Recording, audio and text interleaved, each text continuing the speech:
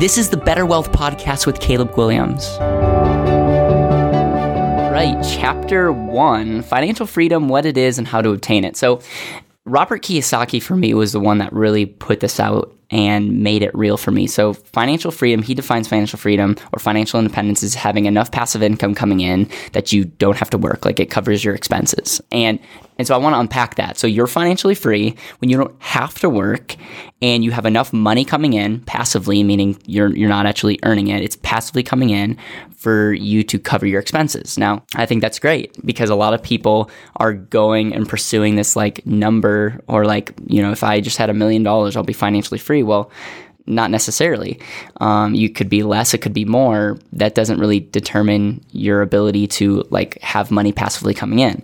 Now, I want to take this next step, you know, and it's this idea of like, okay, like having your lifestyle just covered seems kind of shallow. Seems kind of like, okay, like that's okay, but like let's think bigger. So what if you, go back to your why, because hopefully you wrote it down. Hopefully like you paused it while I was talking about the introduction and wrote down your why. And now I want you to think financial freedom is where you have money coming in that you don't have to work for that will allow you to live that why. And quite frankly, if you don't learn anything else and all you do is get clarity on your why and you understand that financial freedom is when you're able to live that most purest way, that's powerful. Now, there's another thing that I would just want to warn you, and this is actually something that I added and will be added to the next edition of the book, is this idea of ROR. Most people, when they think of ROR, think of rate of return. And I think rate of return is great, and it's ultimately what's the function of opportunity cost, which we're going to get into. I think opportunity cost is one of the most profound things as it relates to our money. But ROR, or rate of return, is also kind of shallow when you think about it. So many people are like giving up their hopes, dreams. So many people are turning off their brain just because someone will say that something will get a better rate of return. It's not even guaranteed, but let's even say it is like legit. So many people are sacrificing what they want to do, sacrificing their why, not pursuing financial freedom because of this rate of return, carrot that is dangled in front of their head. And I just want you to rethink the word rate of return. What if it was ROR stood for return on result? Like if you know where you're going, if you understand that you are your greatest asset, if you have clarity on that, then whatever you do with your money and time need to represent a better way to reach that result. And the reason I'm not going to write a book and tell you what to pursue is that's different for each person, because every single person has a unique individual why. But once we have clarity on that, this book will help you get that kind of result. And I just want to like reframe this idea of rate of return, because it's so deceptive and people are literally sacrificing their whole hopes and dreams for this one thing. And so that was just kind of an aha moment for me, is like, I am in the business of helping people get the result that they're looking for. And so the other thing is, when we think about this idea of you being your greatest asset, we got to think about value economy. And value economy essentially is when like money follows value. So when you go to work or when you are an entrepreneur, you're doing something of value, money will follow that. It might not follow it immediately, but you have to think like even the wealthiest people in the world, like let's look at, Jeff Bezos or Warren Buffett. Like you have to think of all the companies that they own, or in Jeff's scenario, he like owns a portion of Amazon.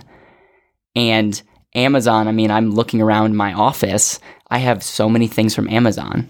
And so he's creating massive value for me. And so because of that massive value, he's also one of the wealthiest people in the world.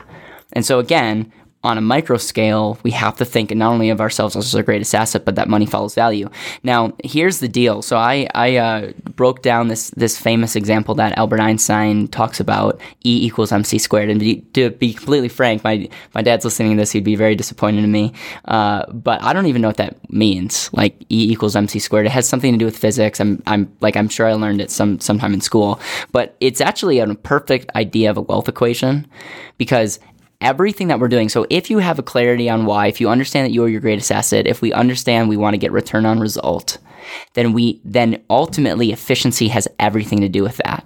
Like efficiency is helping you get the result quicker. Like if you're efficient with your time, you're like think about it. If you're efficient with your time, you can accomplish all the things that you want to accomplish in less time. Why aren't we talking about being efficient with our money? And E equals MC squared, the E stands for efficiency. And what our goal in this whole book is, okay, if E equals efficiency and our goal is to be efficient, then let's have our money. We want to maximize or optimize our money. And the two C's, C number one stands for compounding. We're going to have a whole chapter on the power of compounding our money.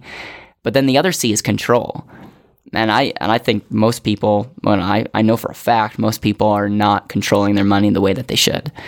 And so if you take this idea of compounding and control and you just zoom this whole E equals MC squared. So if you write this down, efficiency equals our money, maximized, M could stand for money or maximize, compounding and control. That's our goal.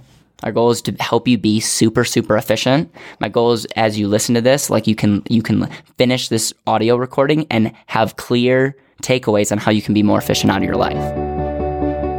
Thank you so much for listening to the Better Wealth Podcast. Make sure you press subscribe so you don't miss the next episode.